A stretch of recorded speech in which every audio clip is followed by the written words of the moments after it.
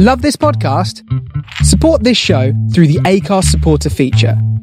It's up to you how much you give, and there's no regular commitment.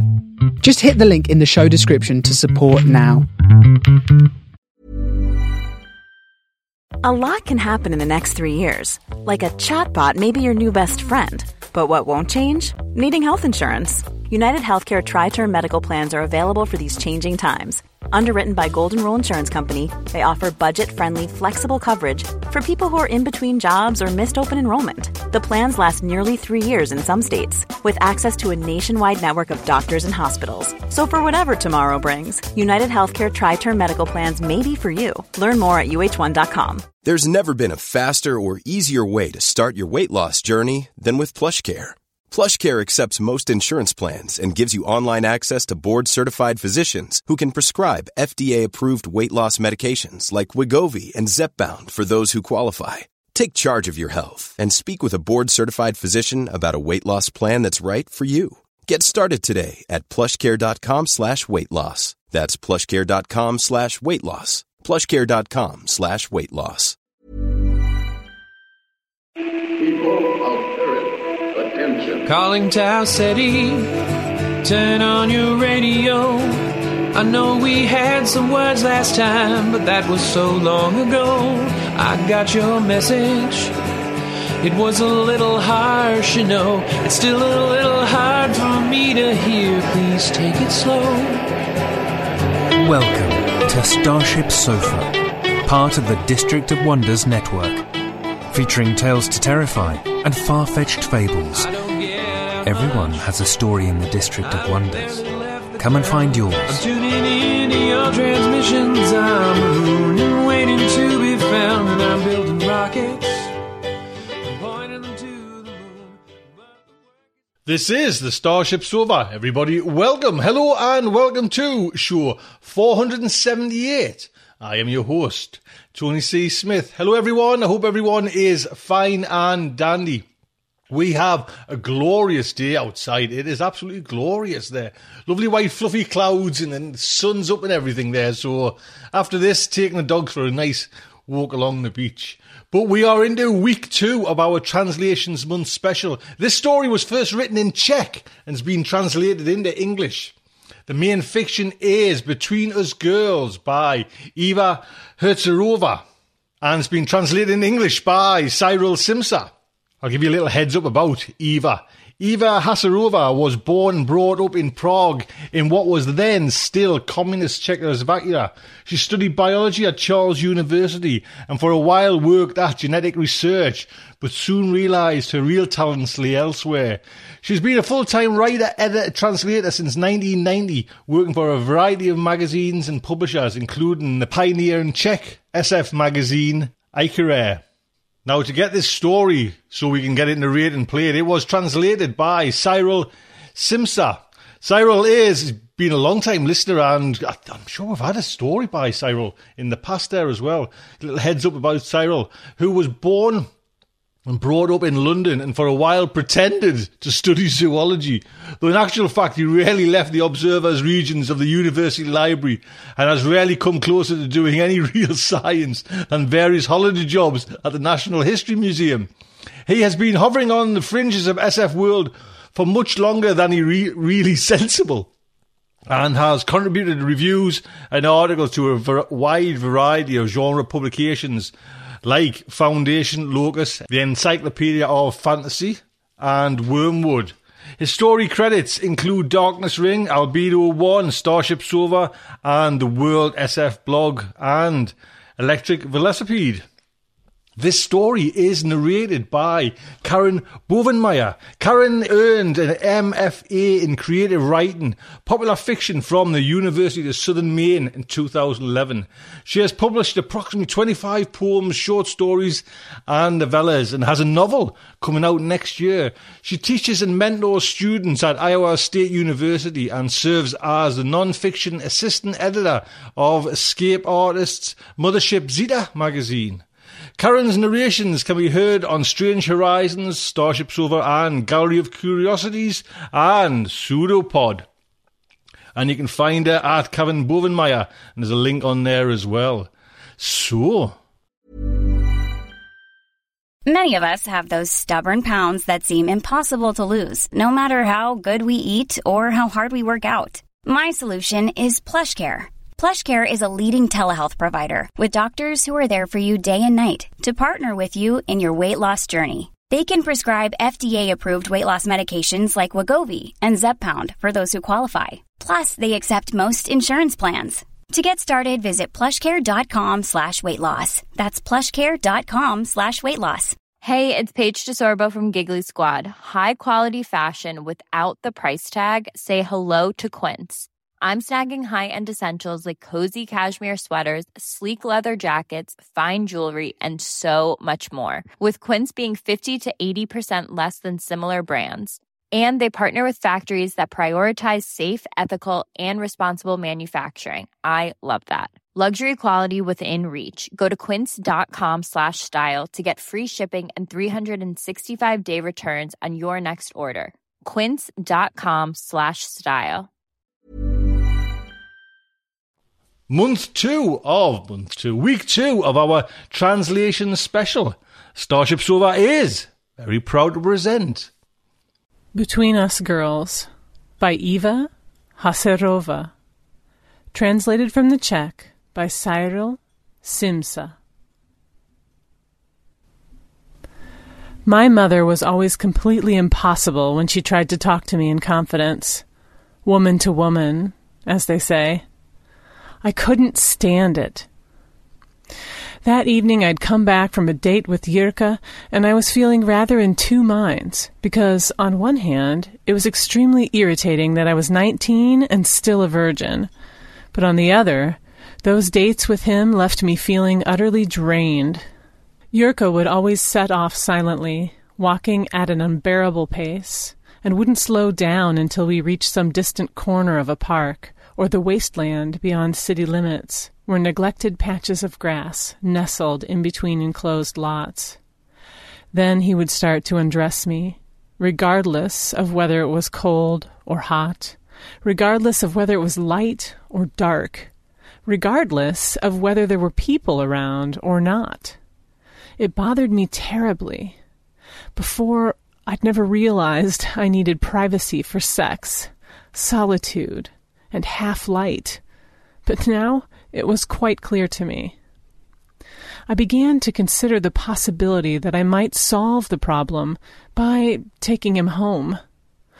On Friday evenings, my mother was almost always away. Ever since I was a girl, I'd been used to having Friday evenings to myself. She returned long after midnight. But a strange thing happened.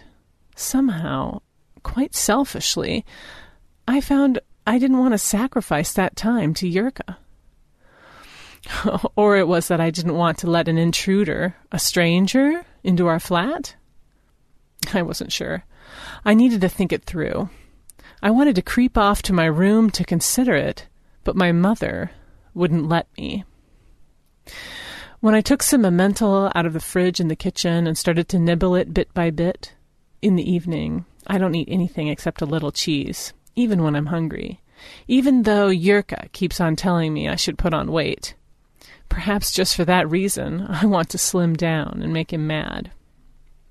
My mother came out of the living room, and despite the fact that she knows I can't stand it, she sat down next to me. She pushed the magazines I'd been trying to read while I was eating to the other end of the table and cleared her throat. She was in a proper tizzy and was almost unable to speak. She was always like that when she wanted to have a heart-to-heart. You know, Monica, we have to talk about something. I stared at her reproachfully, without a word, and chewed my cheese. Why couldn't she leave me in peace when I came home tired after a hectic day? I can't let it wait any longer. You're a grown woman now, and I see you're going out on dates with boys. Mom, for God's sakes, I've already read a whole library about sexual behavior and contraception and sexually transmitted diseases. At school, we constantly have some kind of compulsory sex education classes. I can't even imagine a more boring topic, so don't bloody start. I'm not a little girl. My mother flushed crimson and winced. She put on an important expression, which means that she frowned sternly, puckered her mouth, and started to take an incredibly long time to choose her words. She also started to sweat. You know that I myself never had anything to do with a man. Well, in short, I think that you and I are different from other women. It's a very peculiar thing, and I've never spoken with you about it openly because... She threw her arms up helplessly, choked nervously, then burst out, "Because you wouldn't believe it!" She fell silent and looked at me almost pleadingly. She was waiting to see if I would buy it, and whether I would hear her out. I felt my blood pressure rising in response. What, for heaven's sakes, was this supposed to mean? Did my mother have some kind of bizarre fixation? It was true that she'd always avoided men for as long as I could remember, but what could she have in mind? Was she perhaps a lesbian? Or was she terribly afraid of something? You told me my father died before I was born, I reminded her. Well... My mother's crimson blush changed to a scatter of red blotches, spread unevenly over her ashen features, and she lowered her voice to the limit of audibility. It wasn't that he died exactly. It's more that he was absorbed. What? I almost screamed. I was starting to feel genuinely afraid for her. Perhaps the whole of my world, my home. But at that moment, I wasn't quite able to think it through to all the possible consequences. You know, I didn't believe my mother either. I was horrified when she started to hint that something was amiss. I thought then that she'd completely flipped her lid. But it was true. Did you know that, under certain circumstances, the embryos of certain animals, mice for example, can be absorbed back into the womb? Perhaps when the female meets a more desirable male? No, I didn't know that. I shivered just to think of it. But in the final analysis, it was only something that happened to mice. And besides, an adult human male was not just a ball of cells like the embryo of a mouse. I shook my head and shrugged my shoulders, both at once, unable to utter a word. My mother continued brokenly. My whole life, I've had the feeling that man is somehow still alive in me. Step by step, I've discovered that other girls don't have the same masculine dreams I do. Do you think you have something of that in you? Something of father? She was so tense she'd stopped breathing. Perhaps she hoped I wouldn't know what she was talking about. I, however, knew at once, and all too well. My mother was not talking now about her partner, the man who had been my father, but about the man who had fathered her. Often it happened to me that memories, or visions, or I don't know what they could actually be, surfaced in my mind, in which I had a man's body, in which I'd been transmuted into a male form, and sometimes even experienced sex as a man. It was a perfectly normal part of my world, but all the same, it seemed to me that other girls didn't know anything like it. And that, in contrast, they were aroused by things which had no effect on me.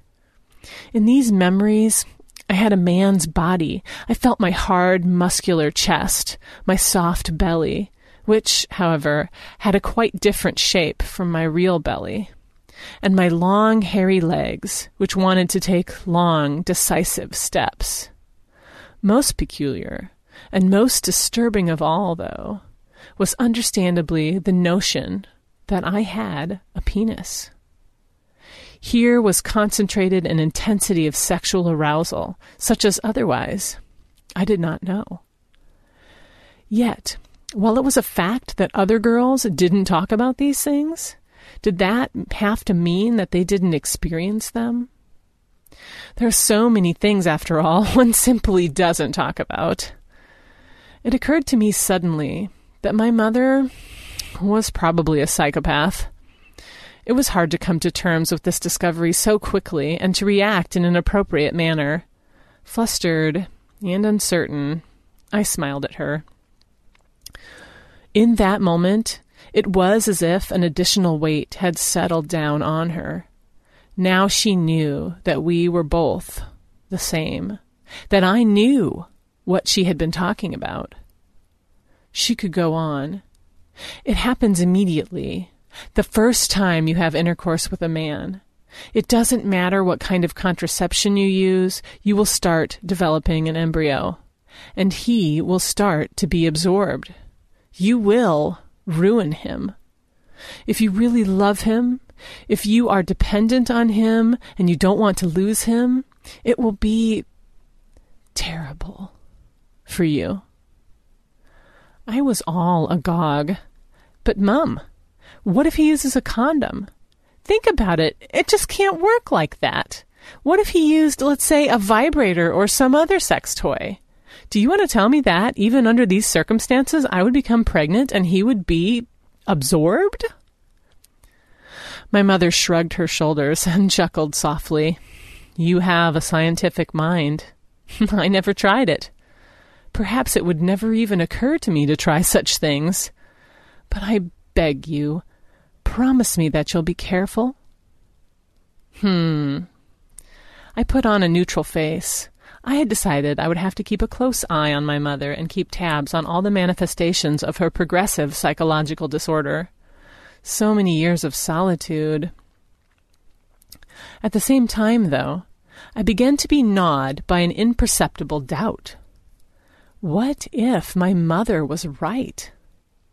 I had quite a mind to try it out. I have an empty flat. My parents are at their cottage, Yurka announced. With these words, he freed me from having to make the difficult decision between taking him home, continuing to suffer through those dreadful scenes in public, and giving up on her plan completely, which, however, would have been extremely boring. So, we were going to have privacy. I hoped that I would finally get rid of my detested virginity, which, when I was compared myself to the other girls, was starting to turn me into a psychic cripple. Not long afterwards, we were walking down a street full of exhaust fumes on the way to his house. Of course I was a little agitated. What if my mother was right? But I didn't believe it. I kept repeating to myself that, from a scientific point of view, it was nonsense. Maybe I'd better not tell him that I'd been to the family planning clinic for some pills, I thought. That way he'd have to take care of contraception as well, and then perhaps it really would be impossible for anything to happen.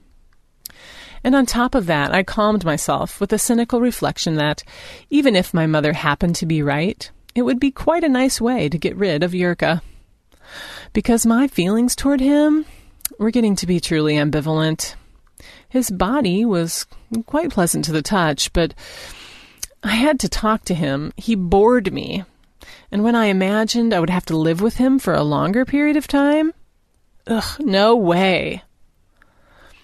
The decor of his flat was loud and somewhat tasteless. Lots of horridly garish draperies and a sideboard stuffed with cut glass and the like. He offered me a glass of beer and undressed me. Probably he was in a hurry. Who knows when his parents were supposed to get back? He laid me flat on the couch and put a large towel under me. Hey, what if I start bleeding, I wondered. Somehow, I wasn't afraid of anything and felt only an enormous curiosity. He turned on the radio to a station which was playing some down-at-heel pop music. He lay down next to me and started to run his hand over my body. Are you looking forward to it? He asked. I laughed. I don't even know why. Probably nerves. A nonsensical question. How could I be looking forward to something I didn't know? It seemed to me that my response had disappointed him, but fortunately, he didn't make a fuss about it. Gradually, I began to attune myself to the pleasant feelings which were being brought on by his foreplay, and later, the sex act itself seemed like something long since, even if hazily, known. It was, however, completely different from those masculine memories which sometimes surfaced in my mind. It was much less intense. Just a gentle stroking or tickling, not genuine passion, the potent whirlwind of feeling that sometimes seized my body during those masculine fantasies. The music on the radio changed to a spirited marching band, and suddenly the whole situation began to seem ridiculous. Understandably, though, what pleased me most was that I had this experience behind me and that it had been neither repugnant nor so marvelous that I would somehow be beside myself from it. It had simply been pleasant, and I felt well enough satisfied. "Do you want to tell me you were a virgin?" He shook his head afterwards. He went to throw away the condom. He wrapped it in a paper napkin so his parents wouldn't find anything. But the strange thing was, as he walked around the room, all of a sudden, he seemed to be almost translucent. "I'm feeling a bit queasy," he complained, looking me over uncertainly. I don't know when my parents are due back." "It's okay. I'll leave," I burst out hurriedly. Now, I would only feel bored with him anyway. It seemed to me that he was also quite relieved when I said it. He escorted me to the door of the flat. "Sorry I can't go with you to the tram," he apologized. "I still have to tidy up, to cover our traces and that kind of thing." A quick peck goodbye on the cheek, and then the door shut behind me. But before I ran out, relieved, into the street, I heard the sound of vomiting from inside the flat. Doubt began to gnaw at me again. I hesitated, wondering whether I shouldn't go back and help him somehow. But then I headed off to catch the tram. 2 months later, it was absolutely unambiguous. I had started to suffer from an upset stomach, and I felt an indefinable weight all over my body. Heaviest of all were my breasts, which from time to time even became quite painful. I wanted to sleep all the time, and of course, my period was nowhere. Jirka telephoned me twice. It wasn't that he wanted to get rid of me. He took it quite differently from myself, seriously and responsibly. It was just that he felt so very peculiar. He kept going from one doctor to another. He was on sick leave, but the diagnosis was somehow really strange, and he didn't want to meet me until it was sorted out. I asked him about the symptoms, but his replies were evasive. Apparently, there were a lot of them, and they kept changing, and they were, as doctors like to say, non-specific. There was only one symptom he was willing to give away to me. He was losing weight, and he'd lost his appetite. "That serves you right for wanting to fatten me up," I replied sarcastically, but shivers were running up and down my spine. It was a crazy situation because everything was starting to confirm my mother's theory. Of course, I didn't tell anyone about my pregnancy, neither Jirka nor my mother. I kept it strictly to myself and spent my time thinking about it constantly.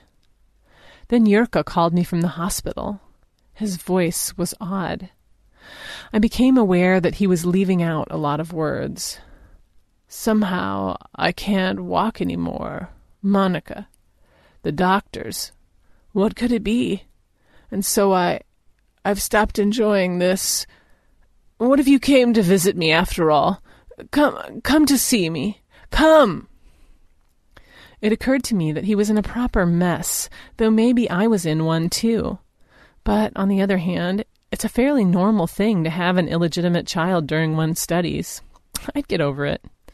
I almost fainted, though, when I imagined what I would have to be like my mother. To spend my whole life avoiding men? Or maybe I could, but no, that wasn't possible. To pay for every sexual encounter with pregnancy and absorption? Good God! I jumped. Did that mean I'd truly come to believe it? Was it not that I had just gone as crazy as my mother? I decided that I had to go and visit Yurka. As a matter of fact, I probably never liked him very much, but the sight of him in the hospital would have shaken anybody. It wasn't important any longer who the patient was. He looked like a skeleton, like one of those photos that one sometimes sees in the newspapers from countries where there is famine and war. He was covered only by pale, yellowish skin and a thin layer of atrophied muscles. Except he didn't have the same kind of oversized skull and protuberant joints that famine victims tend to have. And somehow, that was especially horrifying. His skull and his long bones were growing smaller. I wondered whether the doctors had measured him and whether they were at least a little surprised. His head now looked as if it had been dried out by one of those tribes of cannibals who process human heads as trophies. His goggly eyes gleamed milky white and were barely able to recognize me. It was also evident that he was mentally absent for whole minutes at a time, uttering only monosyllabic cries, which made no sense. I am inside you, and you, Mother. No, please, no. For one insane moment, it occurred to me that I had become his mother. When I returned home, everything was visible on me at a single glance. I barely made it to the armchair in the living room and covered my face with my palms in nervous exhaustion. My mother sat down opposite me, and for a long time, we were silent. I understood that, from this time on, I would no longer have any reason to doubt my mother's attempts to confide in me, because now, at last, I believed her. After a while, my mother sighed. Lord, those men. What should I do? I cried. I was on the verge of a fit of hysterics, only I had never had one before, so I wasn't quite sure what to expect. But I felt like crying and breaking something brutally into little pieces, both at once. My mother was stroking my hair, which was not her habit. I knew it had to happen someday, she said. I've never managed to find out what causes it. Perhaps some kind of terrible natural force, some kind of strange mutation which assures that we women will never die out, no matter what the circumstances. So, it's going to be a girl?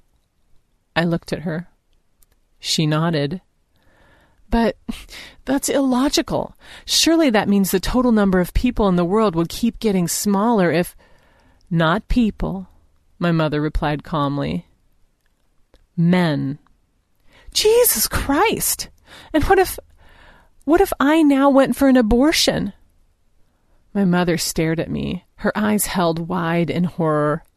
That's something which none of us have ever tried so far. Perhaps it would lead to something terrible.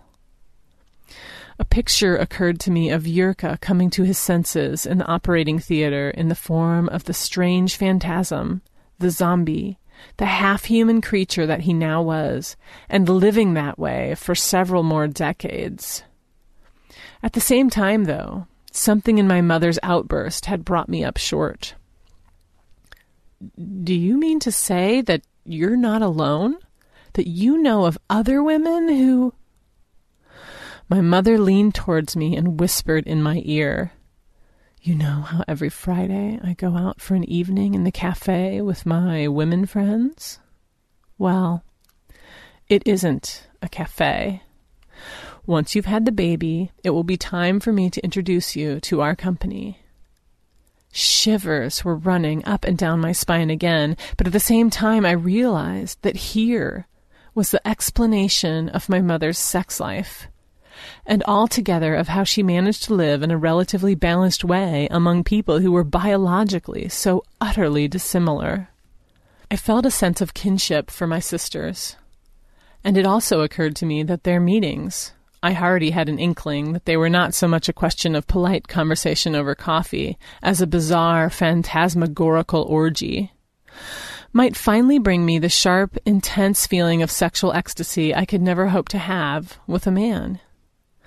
I understood that the man I had inside me, like the man inside my mother, the man inside my daughter, might yet bring me a great deal of pleasure.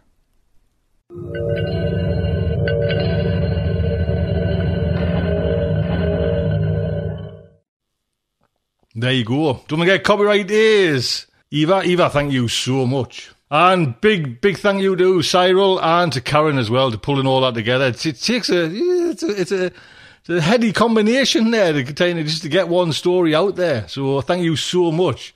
Do come back next week as well for our third and final instalment of the month-long special. Yeah, come on, you know why. So that is today's show. I hope you enjoyed it. Do stick around for next week as well. Like I say, I mentioned the translation, the end story is coming, which has been just lovely. Thank you so much for the emails mentioning this. You know what I mean? It's lovely. Thank you so much. Until next week, just like to say, good night from me. This presentation has been brought to you by the District of Wonders Network, dedicated to podcasting the finest genre fiction. You can learn more about the District of Wonders and their many literary productions at their website, www.districtofwonders.com. Thank you for listening.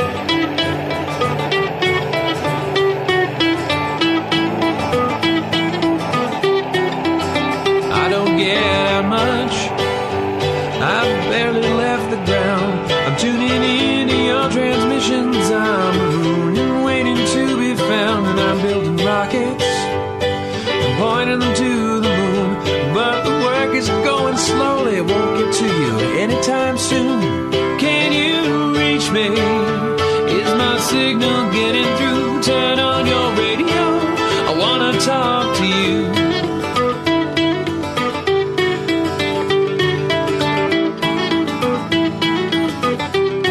This signal's going light speed. By the time I get my say, I might already be on to you and on my way. But you're so far from here, and at best I'm moving slow. So I'm waiting on your call at home with nowhere to go. Can you reach me? Is my signal getting through? Turn on your radio, I wanna talk to you. I wanna talk to you.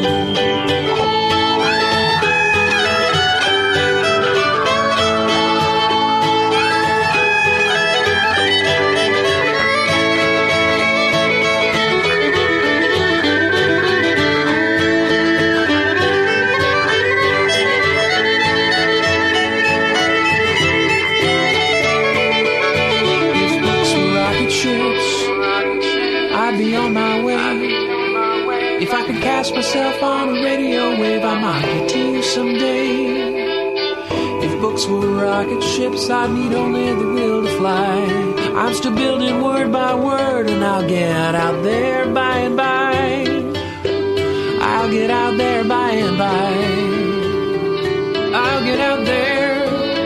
I'll get out there by and by. I'll get out there by and by. I'll get out there by and by. I'll get out there by and by. I'll get out there by and by.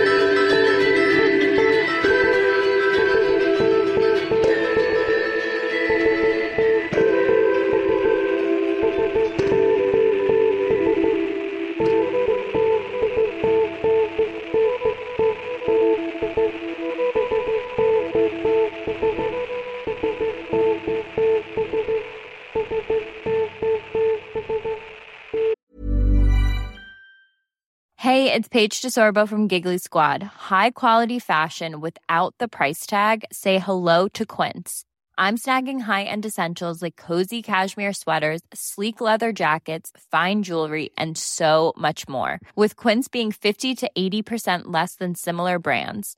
And they partner with factories that prioritize safe, ethical, and responsible manufacturing. I love that. Luxury quality within reach. Go to quince.com/style to get free shipping and 365-day returns on your next order. Quince.com/style.